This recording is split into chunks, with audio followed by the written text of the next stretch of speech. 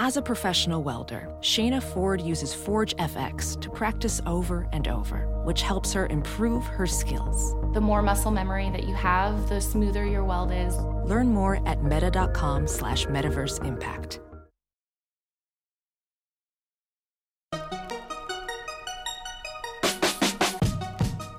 Welcome to the Tech Meme Ride Home for Friday, March 29th, 2019. I'm Brian McCullough. Today, the Lyft IPO.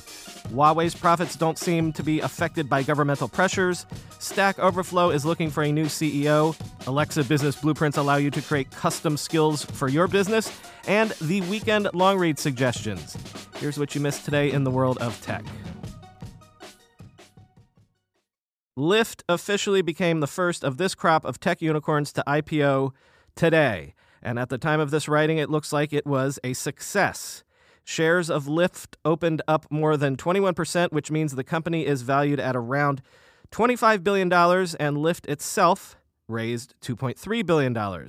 Quoting CNBC, Lyft said Thursday it sold 32.5 million shares, more than previously expected, at $72 apiece. That's at the high end of the stated range, which was already boosted from an initial range of $62 to $68. That means the company raised about $2.3 billion from the listing. The stock held at around $87 in its first few minutes of trading before falling to around $83 per share, something of a modest IPO for such a giant tech company. Appetite for the stock was strong, though, with more than 6 million shares traded at the open. More than 19 million shares had been traded as of noon in New York, about 15 minutes after the debut, end quote. I don't know that I agree with that tepid assessment entirely, especially given that Lyft has always been in Uber's shadow. The fact that they were able to come to market first and attract enough investor interest to essentially be oversubscribed and sell more shares at a higher price than anticipated is a win, by some measure, certainly. And it's definitely a win, of course, for Lyft's early investors. But actually, that's something important that's worth pointing out. This crop of unicorns coming public this year, they're all of this new generation that came of age in our new investment paradigm of mega rounds, of sovereign wealth funds, of being able to stay private for nearly a decade or more without even needing to go to public markets to raise money. That means, potentially, as the New York Times points out, quote, the company's fastest phases of growth are behind them. As a result, there is an increased risk that in this wave of tech IPOs, an elite group of investors like sovereign wealth funds and venture capitalists will grab a larger share of the winnings compared with new investors. Individual investors are going to get in too late, said Jason DeSena-Trennert, managing partner at Strategis Research Partners, a markets and economic analysis firm. Quote, they're going to be the last investors in, and that's the concern, end quote. Tech companies are able to IPO at fully mature stages of their life cycle at this point. That means that they're mature companies and they are mature stocks. The days when a company could 10 or 20 or even 100x in value in the decade or so after its IPO, those days are probably over. Of course, it's Facebook that pioneered this modern era, and if you bought Facebook stock on its IPO day, then you still did very, very well, even with it trading far from its all-time highs at the moment. Every exception proves the rule, I guess. Just yesterday, I caught you up on the efforts of some national governments to block Huawei devices on security grounds. Well, don't cry for Huawei yet, because all of this government pressure doesn't seem to be having any effect on Huawei's bottom line yet. Quoting from CNBC, Huawei's revenue grew 19.5% in 2018, surpassing $100 billion for the first time, despite continuing political headwinds from around the world. Sales came in at 721.2 billion yuan, which is $107.13 billion last year. Net profit reached 59.3 billion yuan, higher by 25.1% compared to a year ago. The revenue growth was faster than that seen in 2017, but the net profit rise was slightly slower, end quote. Translating that just a bit, Huawei reported around $8.8 billion in profit, and its overall revenue growth in its consumer business grew 45.1% year over year. Joel Spolsky announced yesterday that he will step down as CEO of Stack Overflow and will become chairman of that company's board of directors. And guess what? Stack Overflow is launching an open search for a new CEO. As Fred Wilson tweeted, "A dream job. Stack is an internet treasure," end quote. In a blog post announcing his change of hats, Spolsky wrote, quote, "Where are we after 11 years? Practically every developer in the world uses Stack Overflow. Including the Stack Exchange network of 174 sites, we have over 100 million monthly visitors. Every month, over 125,000 wonderful people write answers. According to Alexa, StackOverflow.com is one of the top 50 websites in the world. That's without even counting the Stack Exchange network, which is almost as big. And every time I see a developer write code, they've got Stack Overflow open in one of their browser windows. Oh, and hey, we do not make you sign up or pay to see the answers. The company has been growing, too. Today, we are profitable. We have almost 300 amazing employees worldwide and booked $70 million in revenue last year. We have talent, advertising, and software products. The software as a service products like Stack Overflow for teams and enterprises are growing at 200% a year. That speaks to the fact that we've recruited an incredibly talented team that has produced such fantastic results. But we have a lot of work ahead of us, and it's going to take a different type of leader to get us through that work," end quote. I liked this tweet that I managed to catch from Vicky Boykis, quote, "Just trying to make sense of the universe through some revenue numbers here. $70 million. Stack Overflow, a site that powers all of modern software development. $1 billion. Snap, an eyewear company that lets you put stickers on your selfies," end quote.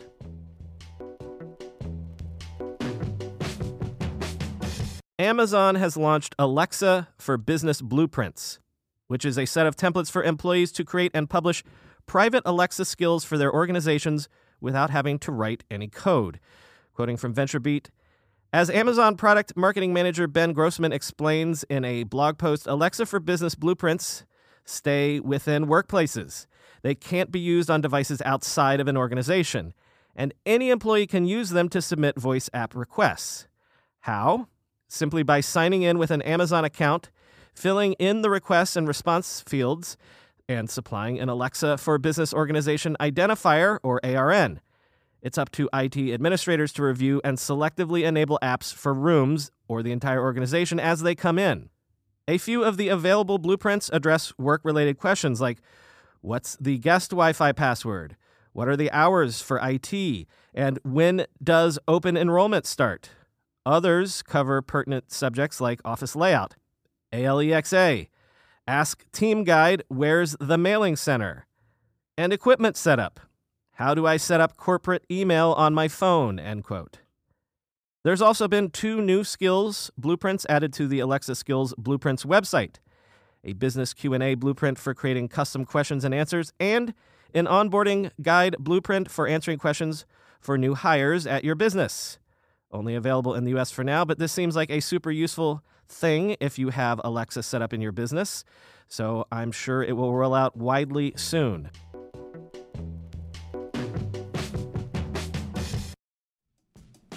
When you go through airport security, there's one line where the TSA agent checks your ID and another line where a machine scans your bag.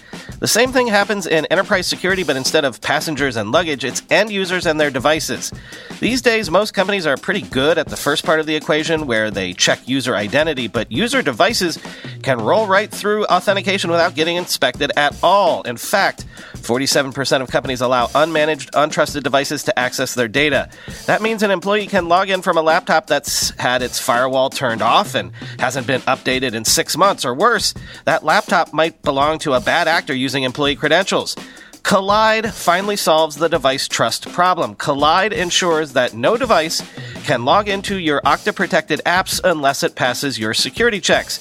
Plus, you can use Kolide on devices without MDM, like your Linux fleet, contractor devices, and every BYOD phone and laptop in your company. Visit Kolide.com/ride to watch a demo and see how it works. That's KOLIDE.com/ride. Guys, we don't have to choose between hair growth and our health. Nutrafol's drug-free whole-body approach promotes hair growth from within. No compromises, just better hair. Nutrafol is the #1 dermatologist-recommended hair growth supplement brand with over 1 million people seeing thicker, stronger, faster-growing hair with less shedding. With Nutrafol, building a hair growth routine is simple. Purchase online, no prescription or doctor's visits required. Free shipping and automated deliveries ensure you'll never miss a day. See results in 3 to 6 months. While many supplements rely solely on ingredient studies, Nutrafol clinically tests final formulations to ensure their efficacy. In a clinical study, 84% of men showed improvement in their hair after 6 months taking Nutrafol's men's hair growth supplements. Take the first step to visibly thicker, healthier hair. For a limited time, Nutrafol is offering our listeners $10 off your first month subscription and free shipping when you go to Nutrafol.com/men and enter the promo code RIDEHOME. Find out why over 4,500 healthcare professionals and hairstylists recommend Nutrafol for healthier hair. Nutrafol.com/men, spelled Nutrafol.com/men, and enter promo code RIDEHOME. Time for the weekend long reads suggestions. Guess what? After about a month's absence, I've got a podcast recommendation for you. Run As Radio. Run As Radio is a weekly podcast for IT professionals using Microsoft technologies. If you're using Microsoft in your organization, Run As Radio sounds like it's right up your alley. The podcast has actually been around forever. They've been publishing every Wednesday since April of 2007. They're actually the top of the podcast list on Reddit's sysadmin wiki because they've been doing it forever. It's a half-hour show discussing a single topic, and guests run the gamut from across the IT continuum. So if you've not heard of it, give Run As Radio a shot. Search your podcast app for Run As Radio. First, for the long read suggestions, let's go with a couple of pieces which follow up directly on news from this week. In TechCrunch, Josh Constine voices the very thought that I had when I signed up for Apple News Plus this week. Gee, I can cancel that Business Week subscription now, and that New Yorker subscription, and that Vanity Fair subscription. Quote, why subscribe to that publisher? I already pay for Apple News Plus, should be the question haunting journalists' nightmares. For readers, $10 a month, all you can eat from 300-plus publishers sounds like a great deal today, but it could accelerate the demise of some of those outlets, leaving society with fewer watchdogs and storytellers. If publishers agree to shake hands with the devil, the Dark Lord will just garner more followers, making its ruinous offer more tempting, end quote. I know they think that this is just free money, that it's just additive, but I honestly don't know what any publisher is thinking by taking this deal. In The Verge, Casey Newton writes about that European copyright directive and again voiced an exact thought that I had earlier this week. The fracturing of the internet is upon us. Quote, the internet had previously been divided into two: the open web, which most of the world could access, and the authoritarian web of countries like China, which is parceled out stingily and heavily monitored. As of today, though, the web no longer feels truly worldwide. Instead, we now have the American internet, the authoritarian internet, and the European internet, end quote. We don't yet know how this will shake out, but I can't see it as being good for anyone going forward. Next, as all the unicorns step up to have their day in the sunlight in Lyft's wake, a look at one of the other expected debutantes, Pinterest. What is Pinterest's angle exactly? Well, according to Digiday, there's going to be a battle for the top of the purchasing funnel, Apu Gupta, CEO of visual commerce platform Curalate, said, referencing Instagram checkout and Google's foray into shoppable ads. I don't think anybody's got a lock on this yet, end quote. Well, Pinterest believes that it hopefully has a lock because Pinterest is trying to be not just an advertising play, full stop, it's an advertising into commerce play, which is trickier, as proven out by the fact that no one has quite pulled it off yet, but could be incredibly powerful if done right. The Financial Times says that all of the talk of Brexit and trade wars, while hogging the headlines, is hiding the fact that the European startup scene is quietly thriving. Why? Well, for reasons that we've discussed recently. Success begets success. Quote, Toby Koppel, partner at Mosaic Ventures, a London-based venture capital firm, says there has never been a better time to build a startup. The European startup ecosystem continues to mature, he says. There are many more successful companies like Spotify, where the next generation of founders are trained and then leave to start up the next company, often with former colleagues to start something new, end quote.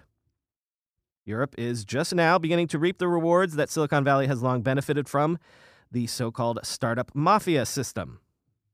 Next, lots of people have done variations on this type of piece, but Bloomberg has a piece that does it really, really well, with cool interactive graphics that make you feel the numbers viscerally thanks to interactive charts and stuff. The piece is titled "The Enormous Numbers Behind Amazon's Market Reach," shows how big Amazon's business and all of its businesses really truly are, and as I think I've said before, how amazingly recently they got this big. And finally, I just love this piece from Vice entitled "The Elaborate Dying Art of Hustling for Money at Dave & Buster's." Quote, "Far away from the glitz and glamour of the esports circuit, a different breed of semi-professional gamers are eking out an honest day's work at arcades around the globe. If the ninjas of the MLG with their celebrity lifestyles and lucrative promo deals are the World Series of Poker stars, these arcade hustlers, referred to within their community as advantage players or APs, are more akin to legal card counters. These unassuming sharks will walk into a Dave & Buster's or any other entertainment center with an arcade awarding tickets that can be exchanged for prizes, hit their handful of preferred games, and quietly rack up thousands and thousands of tickets. Doing this just a few days a week can quickly amass enough of a ticket balance to trade for the top shelf prizes that casual players could only dream of redeeming, like game consoles and iPads, which APs often sell for profit. For the elites in this scene, advantage playing straddles the line between obsessive hobby and part-time job. They aren't scamming or stealing their way to big wins. They're just incredibly good at these games, and much of their skill is learned rather than innate. Though baseline speed and reflexes are prerequisites for success, it's primarily repetition and a nerdy devotion to the scene that breeds top-tier APs who are able to quickly discern whether a game's jackpot is ripe and able to be won, or if it needs more time to, quote, refill through casual play. At home, APs study PDFs of game manuals downloaded from manufacturers' sites, discuss strategies on their subreddit, track fluctuations in prize ticket value, and post YouTube videos showcasing their talents. But despite the internet's aid in connecting APs worldwide and revealing the tricks of their trade to new generations of players, their numbers are dwindling, end quote. I won't spoil it for you, but it's a fascinating thing to read why these Chuck E. Cheese game sharps are a dying breed.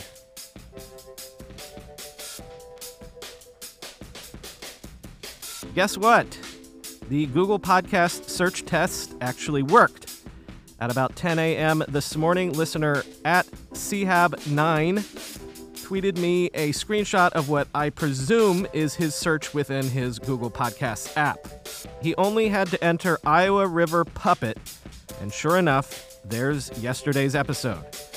So, man, first of all, Google works fast, and yeah, I did make it super easy with a super unique string of words, but you gotta say, that's impressive nonetheless. I've never seen audio transcription and search work that well before.